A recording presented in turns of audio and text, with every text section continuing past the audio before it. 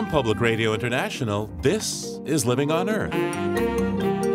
I'm Steve Curwood. Record-breaking floods, mounting drought and wildfires, 4 active tropical depressions.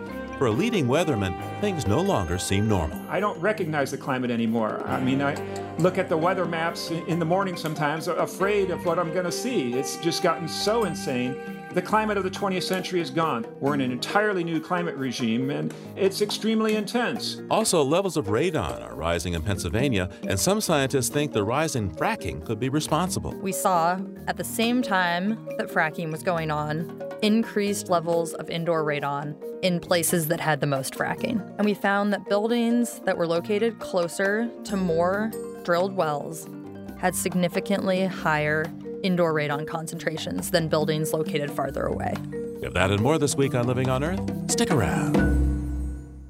From the Jennifer and Ted Stanley studios at the University of Massachusetts, Boston, and PRI, this is Living on Earth. I'm Steve Curwood. All of a sudden, it seems here in North America, we are getting a series of unnamed storms, seemingly without warning, which dump historic amounts of rain and wash out whole communities. Louisiana is still recovering from the record flooding that displaced thousands from their homes. And as we record this broadcast, Florida, the Southeast, and even Hawaii are getting deluged. But even as some regions are getting drenched, others are going dry, leading to yet another intense wildfire season that is incinerating forests from Alaska to Southern California. All this chaotic weather is no mystery for Jeff Masters, the Director of Meteorology for Weather Underground. Welcome back to Living on Earth, Jeff. Hey, thanks, Steve. So what I'm noticing recently are all these massive yet unnamed storms, like the one that was just so devastating around Baton Rouge, Louisiana. What's going on? Yeah, the Gulf of Mexico water temperatures are near record levels this summer. We've had water temperatures near 90 degrees Fahrenheit. And when you get that kind of supercharged water in the Gulf of Mexico, it makes for supercharged storms. You get a lot of evaporation off the ocean. That means there's a lot of water vapor in the atmosphere. That makes for intense downpours. So what's leading to all this hot water in the Gulf of Mexico, do you think? The Earth just experienced its warmest year on record. Actually, it's been 2 consecutive warmest years on record, and we're going on 3. And so you've got a background state that's very warm. And then on top of that, there's some natural weather patterns that have resulted in light winds over the Gulf of Mexico, so less stirring up of the waters than usual, and that allows for them to heat up. Talk to me about how the hurricane season is looking for Gulf of Mexico as well as the Atlantic coast. How intense of a hurricane season do you expect in this region this year? It should be the most intense hurricane season since 2012, the year of Hurricane Sandy. But that's not saying a whole lot since the last 3 years have been exceptionally quiet.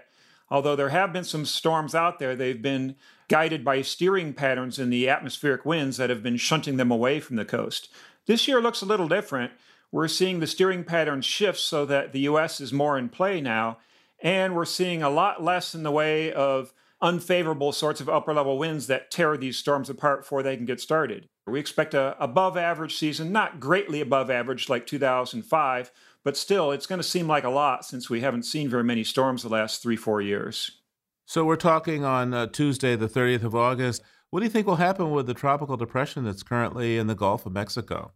By the time you're airing this, it could be very well sitting off the coast of the mid-Atlantic or New England, generating some high surf along the beaches all the way from North Carolina to Massachusetts. The other possibility is to just go out to sea. I don't think it's going to be a hurricane. The system's battling too much in the way of dry air right now. And there's another storm coming across from Africa right now that looks like by this weekend it could get its act together and be the next named storm. We'll see. And we got another system right off the coast of North Carolina right now that's a tropical depression. I'm not expecting much out of that one, although it eventually could get named as well. And what's the risk of the Gulf folks getting inundated again? Louisiana looks like it's going to be off the hook on this one. However, Florida is going to get nailed pretty hard. We're expecting 10 to 15 inches of rain over the next week from this tropical depression that's in the Gulf of Mexico, with some isolated amounts up to 15 inches. There's going to be a lot of street flooding. I'm a little concerned about Lake Okeechobee.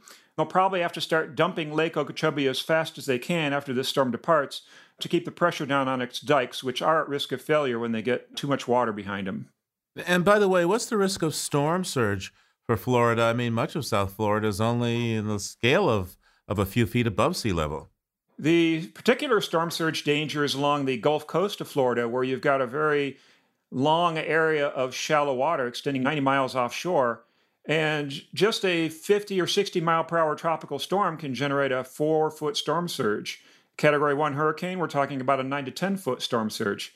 Category 3 hurricane, you are looking at a 20-foot storm surge. So a lot of potential for storm surge along Florida's Gulf Coast. Not as much along the Atlantic coast because the water is deeper there and you can't pile up as much water near shore. I also understand that there's a couple of hurricanes approaching Hawaii as we are talking on the 30th of August. And Jeff, you've written about how climate disruption may be increasing the number of Hawaiian hurricanes. What's the record in the past, and why do you think this could happen now? It's really crazy to see 2 major hurricanes approaching the Hawaiian Islands. They've only ever had 5 direct hits by either tropical storms or hurricanes since 1949. And 2 of those hits were in the last 3 years. And there's 2 storms that are out there right now, a Category 3 and 4. There's never been a case where 2 major hurricanes have threatened Hawaii. And the reason for the activity over the past few years is just because we crossed a critical threshold. It used to be the waters were not warm enough to the east of the Hawaiian Islands to support a hurricane. And just in the past 2 years, those waters are warm enough. Now, that's due to a combination of natural patterns, which we call El Nino and the PDO, or Pacific Decadal Oscillation, but that's combined with the overall ramp-up of global temperatures causing warming of the oceans all over the world. So now you can get hurricanes that affect Hawaii, whereas before you couldn't. Okay, what is the link between hurricanes and climate change? Hurricanes are heat engines, which means they extract heat energy from the ocean and convert it to the power of wind. And the warmer the ocean is, the stronger a hurricane can get if all other conditions that it needs to exist are present.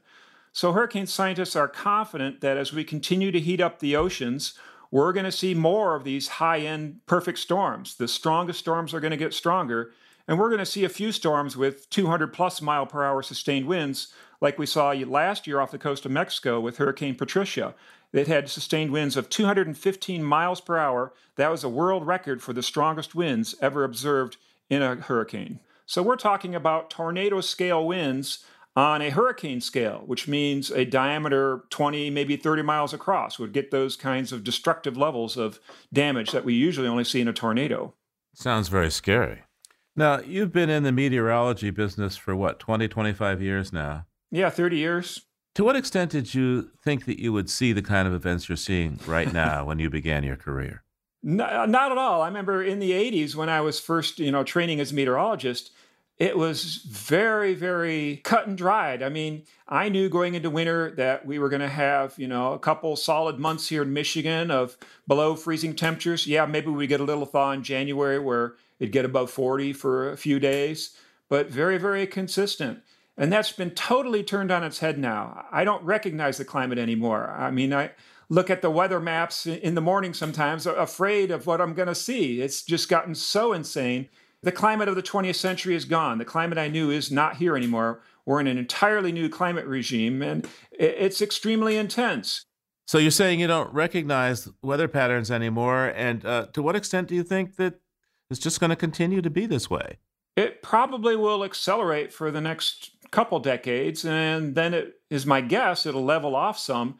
The pace of change right now is at a maximum. The amount of carbon dioxide we're putting in the air is still increasing each year, and that's going to keep the acceleration rate of the change in the weather systems going. But at the same time, in a few decades, the ocean temperatures are going to be well beyond what they are now, and we're going to see some really extreme storm behavior, I think.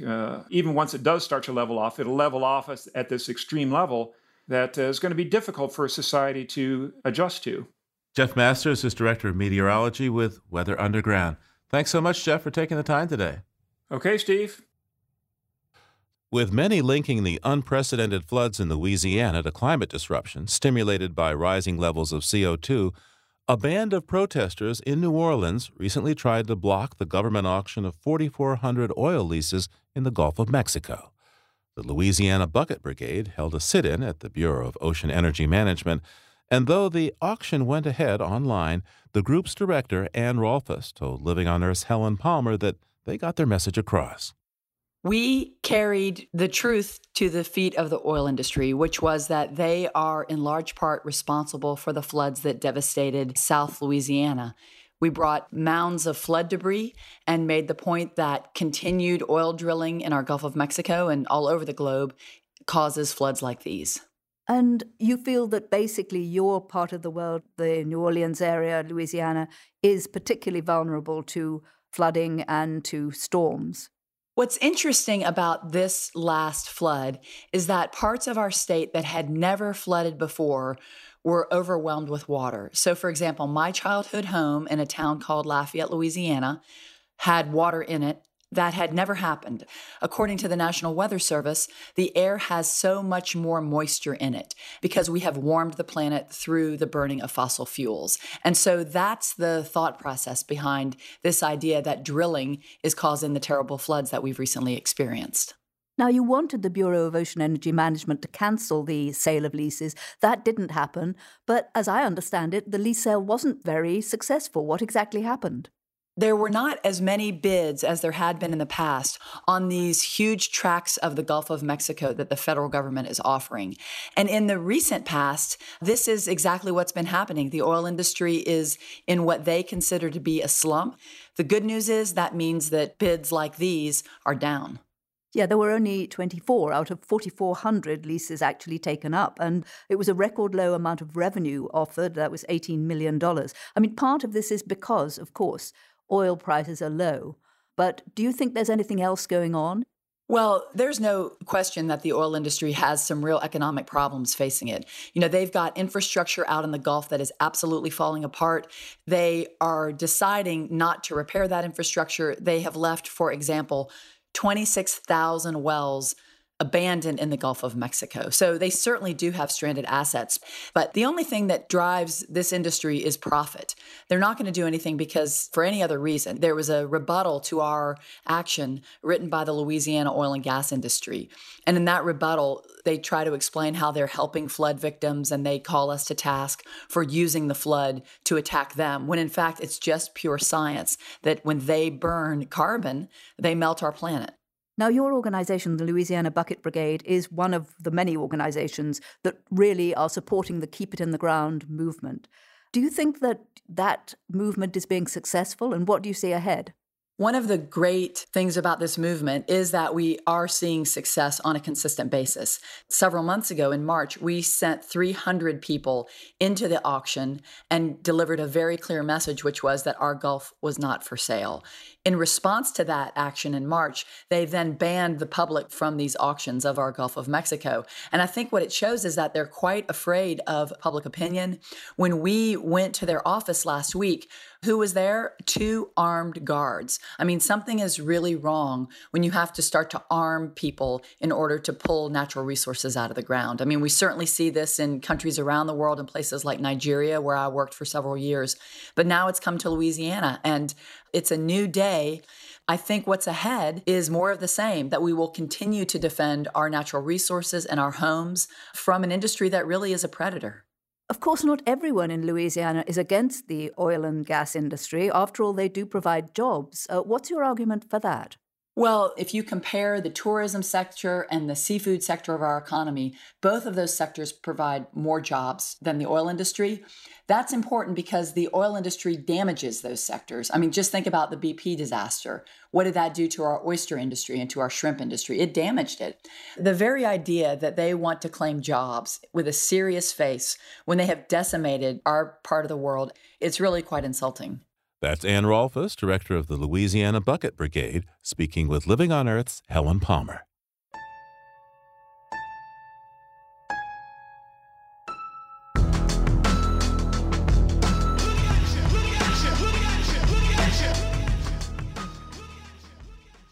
If you like what you hear on Living on Earth, please join us with a gift of $5 or more. Just go to loe.org and click on Donate at the top of the page. And thank you.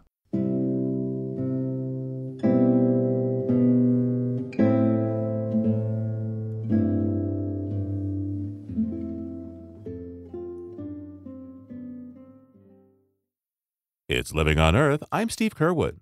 You can't see it or smell it, but radon is the second biggest cause of lung cancer in the U.S. after smoking. This radioactive element is a gas at room temperature, and it can be locked in rock formations. And when wells are drilled for water or oil or natural gas, the drilling can release radon, which can then migrate into buildings. Today, some of the highest radon levels can be found indoors in Pennsylvania, and those levels are ticking up. As the Allegheny Front's Julie Grant reports, some researchers are giving the gas a second look. Radon starts out as uranium. It's naturally in soil and rocks. As the uranium decays, it becomes radon gas and can seep into people's basements. That's common in Pennsylvania. So it's no surprise that there's also radon in the Marcellus Shale, the rock formation that sits under much of the state. The Marcellus is considered to be a fairly radioactive rock. Elizabeth Kassman is a researcher in environmental engineering at Carnegie Mellon University. She's seen the numbers. The Environmental Protection Agency estimates that indoor radon causes or contributes to 21,000 lung cancer deaths each year. So after fracking in the Marcellus took off in Pennsylvania, its radioactivity kind of freaked Kassman out. The more I was reading about the formation and the potential for radon in the natural gas, the more nervous I got. Concerned about lung cancer, she bought an electric kettle and stopped cooking on the gas stove. More and more Marcellus gas is coming into our homes, and it's bringing up a topic that many experts thought was settled. People like Dave Allard, who've known about radon in homes for a long time. I've been around the block. He's currently director of the Bureau of Radiation Protection at the Pennsylvania Department of Environmental Protection. Allard says the state already knows why Pennsylvania has high radon levels. It's known since the mid-1980s. We have some of the most unique geology, soils and rocks, creating probably some of the highest radon levels naturally in the country, maybe the world. And he says radon in Pennsylvania is trending upward. They've seen some homes with levels 250 times the amount that's actionable by the EPA. And quite honestly, some of our residential levels in Pennsylvania are higher than you would allow in an occupational setting or a uranium mine. So the DEP looked into it. Bob Lewis is the state's chief radon officer. He tested more than 30 wellheads in different regions of the state.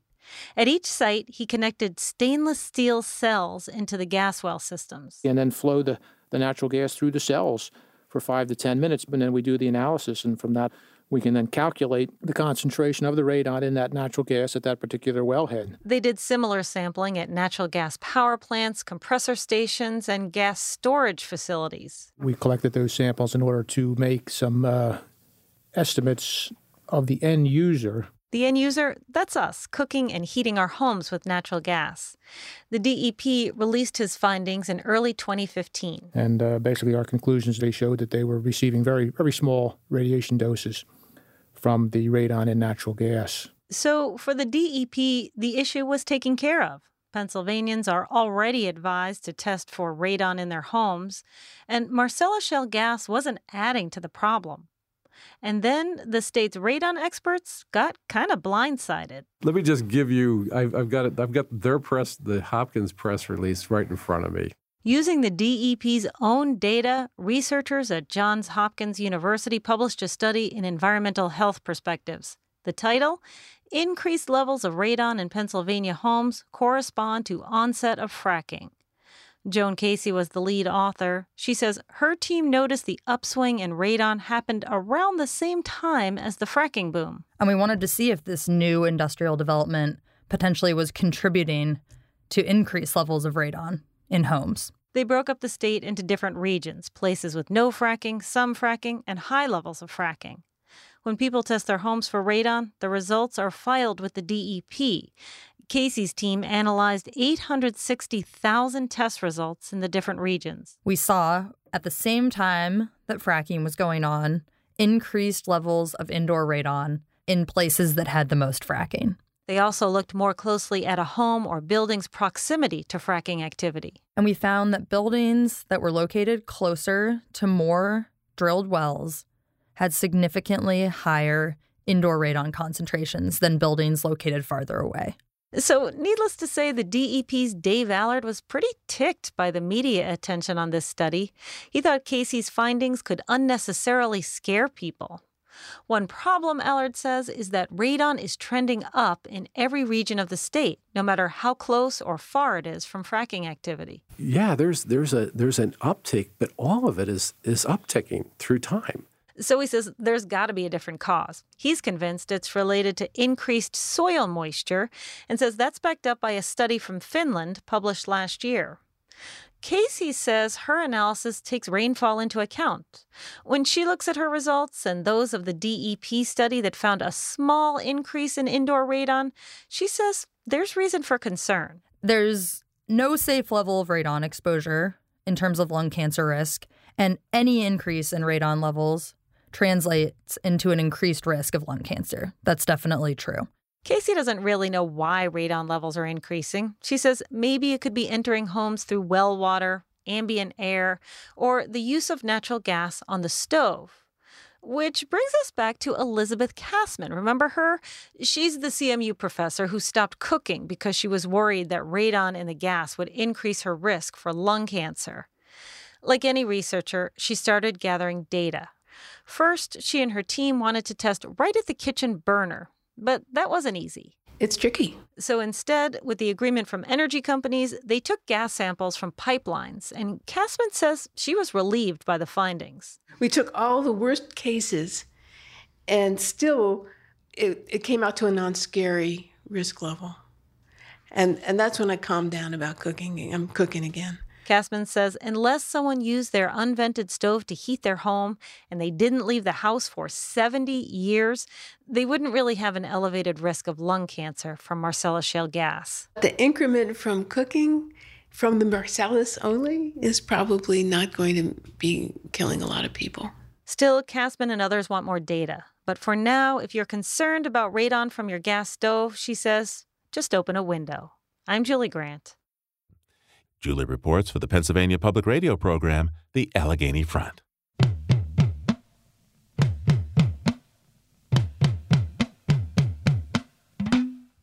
Just ahead, new concerns about drug-resistant diseases. But first, this note on emerging science from Don Lyman. The guinea worm is a particularly unpleasant parasite. People pick up the larvae by drinking unfiltered water or by eating undercooked or raw fish.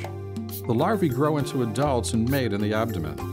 The worms can grow up to 3 feet long and emerge through a painful blister in the skin. The parasite was on the verge of eradication, reduced from about 3.5 million cases in 21 countries in 1986 to just 11 cases so far this year. But now the guinea worm appears to be on the rebound. The reason? Dogs. In the northern African country of Chad, 498 infected dogs were found from January to May of 2016, a 150% increase from the same period last year. And health experts expect infected dog numbers to exceed 600 by the end of this year. Since dogs roam freely, they can potentially spread guinea worm larvae to water sources used by humans. The pain when the worm emerges causes the infected host to seek relief in water, where the female worm exits the victim's body, releases her larvae, and the worm's life cycle begins again. So health workers are paying people $20 to keep dogs infected with guinea worms tied on a leash until the parasite emerges. The Carter Center, which originally helped launch the guinea worm eradication effort, reported that 81% of the 498 infected dogs identified earlier this year had been isolated and contained. But that still left 95 dogs which possibly infected water sources. Scientists and health workers say it's a big task to eradicate guinea worms from dogs, but they believe it can be done within a few years. Then the guinea worm would join smallpox as the second human disease ever to no longer afflict people. That's this week's note on emerging science. I'm Don Lyman. Time now to join Peter Dykstra to check out what's happening beyond the headlines. Peter's with environmental health news. That's ehn.org and dailyclimate.org, and joins us from Conyers, Georgia. Hi, Peter. Hey, it's nearly fall, but I guess it's still pretty hot there, huh? Still in the 90s. And hi, Steve. We haven't talked in a few weeks, so let's start off with some fungus. Fungus? Why? Well, we hear a lot about antibiotic resistance and how some dangerous forms of bacteria are becoming virtually immune from the drugs we deploy to kill them off. But there are new concerns about potentially lethal threats from drug-resistant fungus. Now, usually when we think of fungus, it's something minor like athlete's foot or something.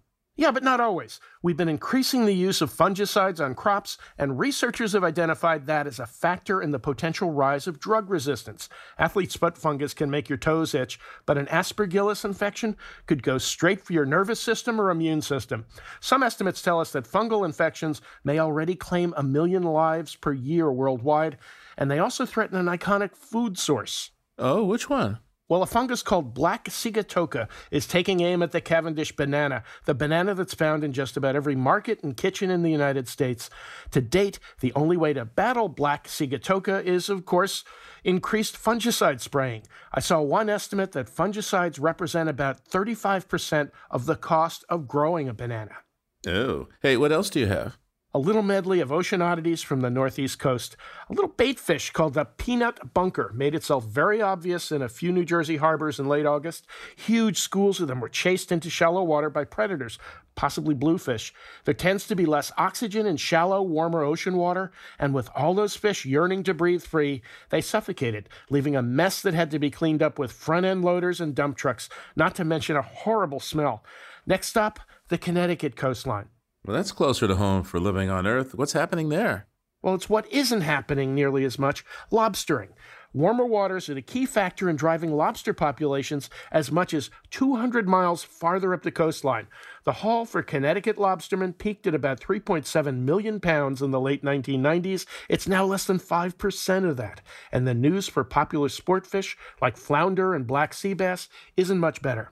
Hey, but there's also been one recent arrival, a manatee that's been hanging around off Cape Cod this year. How unusual is it to have a tropical animal like that far north?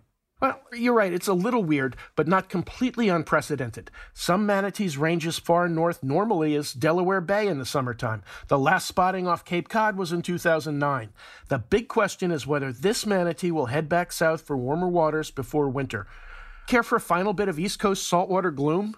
Well, if you must. Scientists report a 60% decline in mussel populations in the Gulf of Maine in the last 40 years. Blue mussels are a popular seafood on the plate, and in the ocean, these filter feeders help keep the water clean. So what kind of link might there be to warming ocean temperatures? It's less certain. Could be warm water or over-harvesting, possibly even ocean acidification at play. It's been a weird year along the East Coast indeed. Hey, what do you have from the History Vault for this week? Well, let's take a quick look at a couple of big anniversaries from the past few weeks. 5 years ago, solar company Solyndra failed, taking $500 million of federal funding with it. The aroma of scandal around its fate became a blunt instrument for clean energy foes to try and beat down new sources of energy. I'd say it was more of a sharp spear than a blunt instrument. What else? 50 years ago, the International Whaling Commission, long regarded as a rubber stamp for the whaling industry, banned the hunting of blue whales, the biggest animals we've got while we've got them. A half-century later, they're still gravely endangered, spread so far apart across our oceans that some scientists say blue whales have trouble even finding each other to reproduce. Yes, blue whales usually travel alone, but a pair were recently sighted together off the New Hampshire coast not so long ago. I believe that's very rare. It is. It's one more anomaly in the Atlantic and hopefully huge news for a huge species. Peter Dijkstra's with Environmental Health News. That's ehn.org and dailyclimate.org. Thanks, Peter. We'll talk to you soon. Okay, Steve. Thanks a lot. Talk to you soon. And there's more on these stories at our website, loe.org.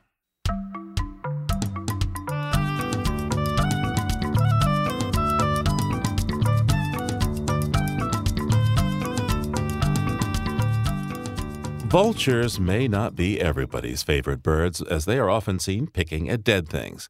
But as Michael Stein explains in today's BirdNote, for one American hawk, vultures can provide useful cover. The zone-tailed hawk of the American Southwest looks a lot like a turkey vulture. It's dark all over, has a long tail, and soars on long, upward-angled wings while tilting from side to side. And this is where it gets intriguing. Zone-tailed hawks often soar among groups of turkey vultures. But there's a crucial distinction between the two. especially if you happen to be a dove or lizard exposed on the terrain below.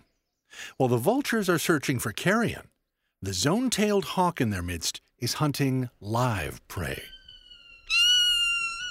By consorting with vultures, a zone-tailed hawk gains a distinct advantage as a predator. Because while doves and lizards would quickly flee the flight silhouette of a red-tailed hawk, they seem to ignore the shadow of a vulture overhead, a bird that poses no threat. So, floating among the vultures, a zone-tailed hawk is a sort of wolf in sheep's clothing, and can sneak up on its prey undetected. Just how zone-tailed hawks developed this relationship with turkey vultures isn't clear, but we do know that zone tails occur only within the geographic range of vultures. And they don't just soar with them. They also nest and roost near their scavenging accomplices. I'm Michael Stein. And for photos, soar on over to our website, loe.org.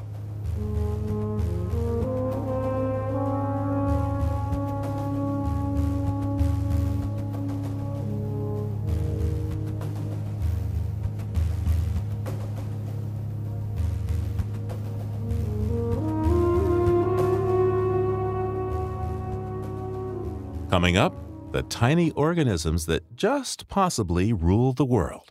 That's just ahead here on Living on Earth. Stay tuned. Support for Living on Earth comes from the Gordon and Betty Moore Foundation and from a friend of Sailors for the Sea, working with boaters to restore ocean health. It's Living on Earth. I'm Steve Curwood. Parasites. They range from microscopic bacteria and viruses to 50-foot-long tapeworms. And they have been living on us and in us and their other host organisms for millions of years. In her new book, This Is Your Brain on Parasites, author Kathleen McAuliffe describes the numerous links between animals and parasites, how they've co-evolved, and how parasites may actually affect the behavior of humans and other animals. Kathleen McAuliffe joins me now. Welcome to Living on Earth. Pleasure to be here. Your book is really fascinating and, well, really requires a whole different way of thinking to absorb it. So we're going to go at this sort of one piece at a time. First, talk to me about trematodes and their relationship with ants and why this shows that these parasites can affect the way that animals behave. Trematodes are basically a parasitic worm, but they have 3 hosts often, or 2 hosts, different species. And there's a very interesting case of a trematode that when it gets into an ant's brain, it instructs the ant to leave its colony at night and climb to the top of a blade of grass, lock onto it, and just hang there overnight. If nothing happens, he goes back down to the colony the next day. Then he returns the next evening, and he will do that again and again until a sheep comes by and happens to eat that blade of grass with the ant attached. And when that happens, the parasite gets into the sheep, specifically into its bile duct, which is exactly where it wants to be, because that's the only place it can reproduce. So, okay, a couple of questions here. Why is the parasite doing this? And if it does do this, why is it sending the ant away during the daytime? We'd think that the sheep eat during the day as well as night. Because if the ant remains attached to the blade of grass during the daytime, it will fry to death in the noonday sun. So that's why it will go back down to its colony and act like a normal ant during the day, but then it returns at night to reattach to that leaf until it gets eaten, basically. Amazing. So in other words, the trematode has taken over the life of this ant. It's hijacked its behavior. Now, most people are kind of freaked out about parasites, Kathleen. So what made you want to write a whole book about them? The genesis of the book was an item I came across one day on the web, a brief article about a parasite that gets into the brains of rats. And it actually can turn the animal's innate fear of cats into an attraction. And when I say attraction, it actually makes the rodent sexually attracted to the scent of cat odor. And so, needless to say, the rodent soon is back in the belly of a cat, which is the only place that this parasite can sexually reproduce.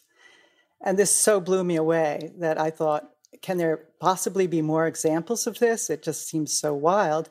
And I started asking around, and I found out that there's just scores of manipulations, every bit as impressive. And they entail, ants, they entail fish, they entail crabs, even mammals. So it's a very broad phenomenon. Now, there's a fascinating part in your book where you talk about toxoplasmosis, something that people can get from cats, and the evidence that quite possibly this exposure to this parasite can change human behavior. Talk to me about this. Yes, this cat parasite is the one I mentioned a little bit earlier. I mentioned that there is a parasite that can get into rodents and make them sexually attracted to cats. That is Toxoplasma. And what happens is after it gets into the cat gut, the cat begins shedding the parasite's eggs in its feces. So we can accidentally be exposed to them when we're changing a cat litter box, or even sometimes it can happen while you're gardening, or if you don't do a really thorough job cleaning vegetables, if you don't get off all the dirt particles, you can be exposed to the parasite that way. And 20% of Americans have their parasite in their brain. And a lot of research suggests that in a small percentage of people, we don't know how many, but it can contribute to mental illnesses such as schizophrenia, bipolar disorder. There's evidence that it increases recklessness. And so several studies, independent studies, have shown that people who have the parasite are more likely to be in car crashes. I don't want to terrify people because, remember, 20% of people are infected. And, for example, in the case of schizophrenia, 1% of the population has schizophrenia. And the parasite is probably only involved in some percentage of those cases. Some people think as high as 40%, others think as low as 10% or even a few percent. But your risk of being diagnosed with schizophrenia is not dramatically elevated simply because you have this parasite in your head. Car crashes? So being exposed to cat feces could raise the incidence of car crashes? There are a few studies. I know that one of the best studies, which was done in Czechoslovakia, involved many thousands of participants. And it was a very good study because it was longitudinal. So they first identified people who tested positive for the parasite, and then they followed them over, I believe, a 5 or 10 year period. And they showed that, yes, indeed, the people who had the parasite were more likely to go on to be involved in car crashes, especially when they were the party at fault. And what kind of numbers did they get regarding these traffic accidents? The people who tested positive for the parasite were 2.7 times more likely to be in a car crash, especially crashes where they were at fault. Wow, that's like almost 3 times as likely. I guess the defense in front of the judge, the cat made me do it, huh? Nobody's yet used that defense, but interestingly enough, Stanford Law School actually held a conference to discuss the question of whether toxoplasma could constitute a defense for criminal behavior. The lawyers ultimately decided that the science is not far enough advanced to be used for that purpose. However, they said in capital punishment cases, they might actually try to use the infection during sentencing time as a mitigating factor. Because apparently in capital punishment cases, because basically, you may pay for a heinous crime with your life, they are not quite as stringent about the kind of evidence that they'll allow to be introduced into that consideration. Kathleen, how surprised have you been to learn that parasites seem to have an effect on human behavior in certain cases? Initially, when I first heard about it, I was very surprised. However, when you understand how some of these parasites work, it isn't so surprising. So take, for example, the parasite Toxoplasma. When it gets inside our brains, the neurons it invades, it will crank up their production of dopamine, which is one of our own neurotransmitters. The protozoan itself has genes that allow it to do that. But it does do some things that are just so wild, and I have no idea how it pulls it off. For example, the same parasite goes into the testicles. It cranks up testosterone production. It causes the rodents to become overly confident, super cocky. That makes them also at greater risk of being caught by a cat. The same parasite can also cause female rats to produce excess progesterone, and it has the same effect on them. They become very much emboldened. Nobody knows how they do that. So there's certainly many routes by which this parasite can change behavior. It also just kind of randomly lands often in the brain, and if the parasite becomes clustered in certain locations, you can understand why it might, for example, affect your judgment of risk, or why it might affect your risk of getting a disease like schizophrenia. If the parasite is sort of randomly scattered, randomly dispersed across the brain, probably you're not going to get many adverse effects. But if it clusters in specific regions, it is easy to comprehend how it might be causing trouble. Talk to me about how the parasite that causes malaria changes humans to perpetuate its nefarious mission.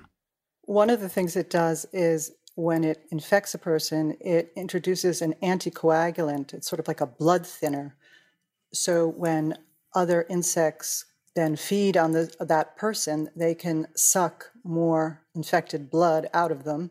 And then these little flying syringes can go and infect many more people.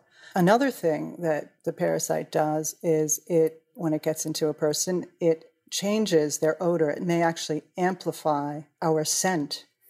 And that means that more insects, including uninfected insects, will then be attracted to the body of an infected person, and they will feed on them and then just go spread the parasite to more and more people. Kathleen, what kind of studies have been done that demonstrate that the malaria parasite can change human odor? There was a very interesting study done in Kenya where they actually put children in tents, separate tents, and they'd have children who had malaria at a transmissible stage in the infection. In one tent, they would have children who were infected, but the parasite was not yet at a transmissible stage. And then they had children who were completely uninfected. I wanted to say that all these children were actually protected from being bitten, but they basically released insects into these tents to see if they favored one child over another. And what they discovered is that these insects, and they were all uninfected mosquitoes, had a strong preference for the kids that had malaria at a transmissible stage. What's your favorite parasite and why? I think my favorite parasite has to be a parasitic barnacle. Suspend any notions you have about how barnacles look or behave. This barnacle basically injects a clump of its cells into a crab, and it just overtakes its whole body. The closest real-life entity to the nightmarish image of a body snatcher. This barnacle all of its tissues spread through the inside of the crab, and it even sterilizes the crab. And then from that moment on, the crab lives and exists solely to nourish the parasite. And it will even, when the parasite's babies are ready to be born, it will go into deeper water, will bob up and down and release them, send them on their way. So basically, it's a robo-crab. Wow, a zombie, huh? A zombie crab. The other thing that's important to note about this is lots of these parasitic manipulators are extremely common in nature, and they have big ecological implications. So, for example, this parasitic barnacle, they make up 20% of all barnacles. And in many parts of the world, these barnacles have colonized huge proportions of crabs. So, for example, in Danish fjords, 1/4 of the crabs have been colonized by the barnacle. In Hawaii, 50%. In many parts of the Mediterranean, 100% of the crabs that you see are really a barnacle masquerading as a crab. I call them robo-crabs. So those crabs, are those crabs we eat? I asked that question to one of the experts because it horrified me to think that one of those crabs might end up on my dinner plate. The parasitic barnacle, as I say, invades the soft tissues of the crab like a metastatic cancer, but then it sterilizes the crab, and where the crab would normally grow a brood pouch on its underside, the parasite grows a brood pouch of its own, and it's visible. It's the only visible portion of the parasite. It's kind of a yellow bladder-shaped organ, and fishermen look for it. And when they see it, they do not sell those crabs. They just throw them back in the water. Yeah, parasites, okay. Why do we need them? Thought would be we might just be better off without them if they didn't exist. A lot of food chains actually would collapse if it weren't for parasites, because parasites are basically taking a lot of animals out of one habitat and plunking them down in another. Just to give you an example, there's a parasite that gets into fish brains, and it makes the fish go to the surface and roll over. It lowers the anxiety of the fish so that they then get eaten. Well, the vast majority of these fish become parasitized by adulthood. And these fish are amongst the most common denizens of California estuaries, and actually estuaries in many different parts of the world, as are the shorebirds that then swoop down to eat them. So parasites have a profound impact on food chains. And it's a question that a lot of biologists ask is, would the world be the same if it weren't for those parasites? Because they're incredibly common. The cat parasite I mentioned, Toxoplasma, it has infiltrated basically every warm-blooded animal on Earth.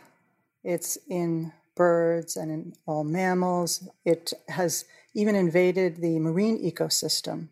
So it's in dolphins, it's in whales, it's in walruses on ice sheets. So these parasites have a profound impact on ecology, and the world wouldn't be the same without them. And yes, they cause horrible diseases, but nature would not work the same without them. In fact, a parasitic existence is the most common on the planet.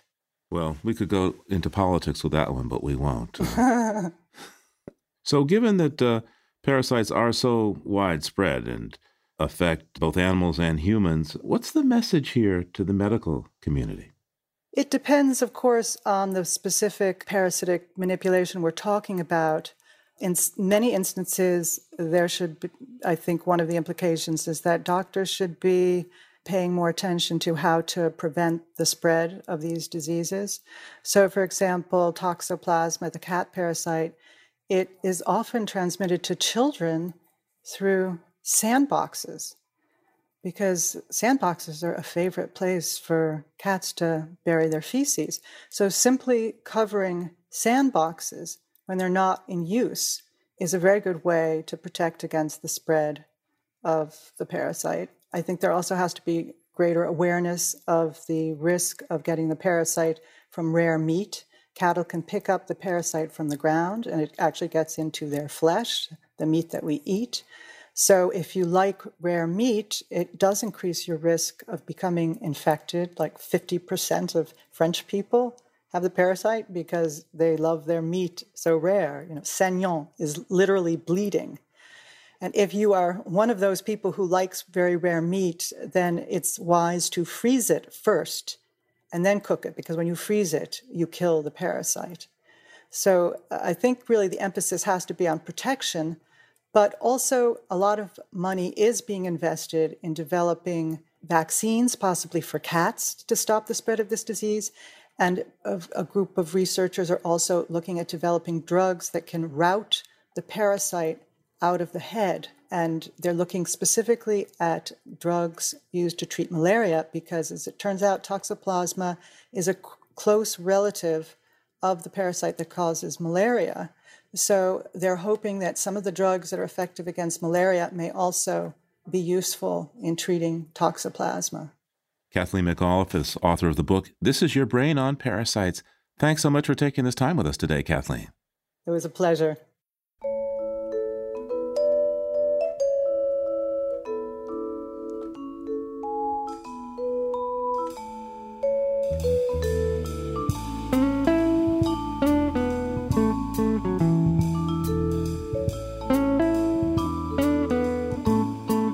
Living on Earth is produced by the World Media Foundation. Our crew includes Naomi Ehrenberg, Bobby Bascom, Jenny Doring, Emma Fitzgerald, Jamie Kaiser, Don Lyman, Helen Palmer, Adelaide Chen, Jennifer Marquis, and Yolanda Omari.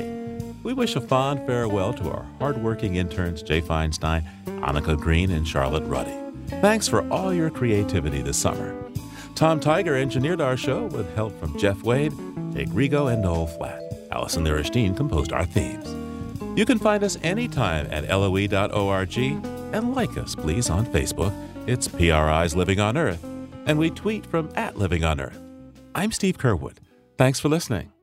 Funding for Living on Earth comes from you, our listeners, and from the University of Massachusetts Boston, in association with its School for the Environment, developing the next generation of environmental leaders, and from the Grantham Foundation for the Protection of the Environment, supporting strategic communications and collaboration in solving the world's most pressing environmental problems. Support also comes from the Energy Foundation, serving the public interest by helping to build a strong, clean energy economy. From Gilman Ordway, and from Solar City, America's solar power provider. Solar City is dedicated to revolutionizing the way energy is delivered by giving customers a renewable alternative to fossil fuels. Information at 888-997-1703. That's 888-997-1703. PRI, Public Radio International.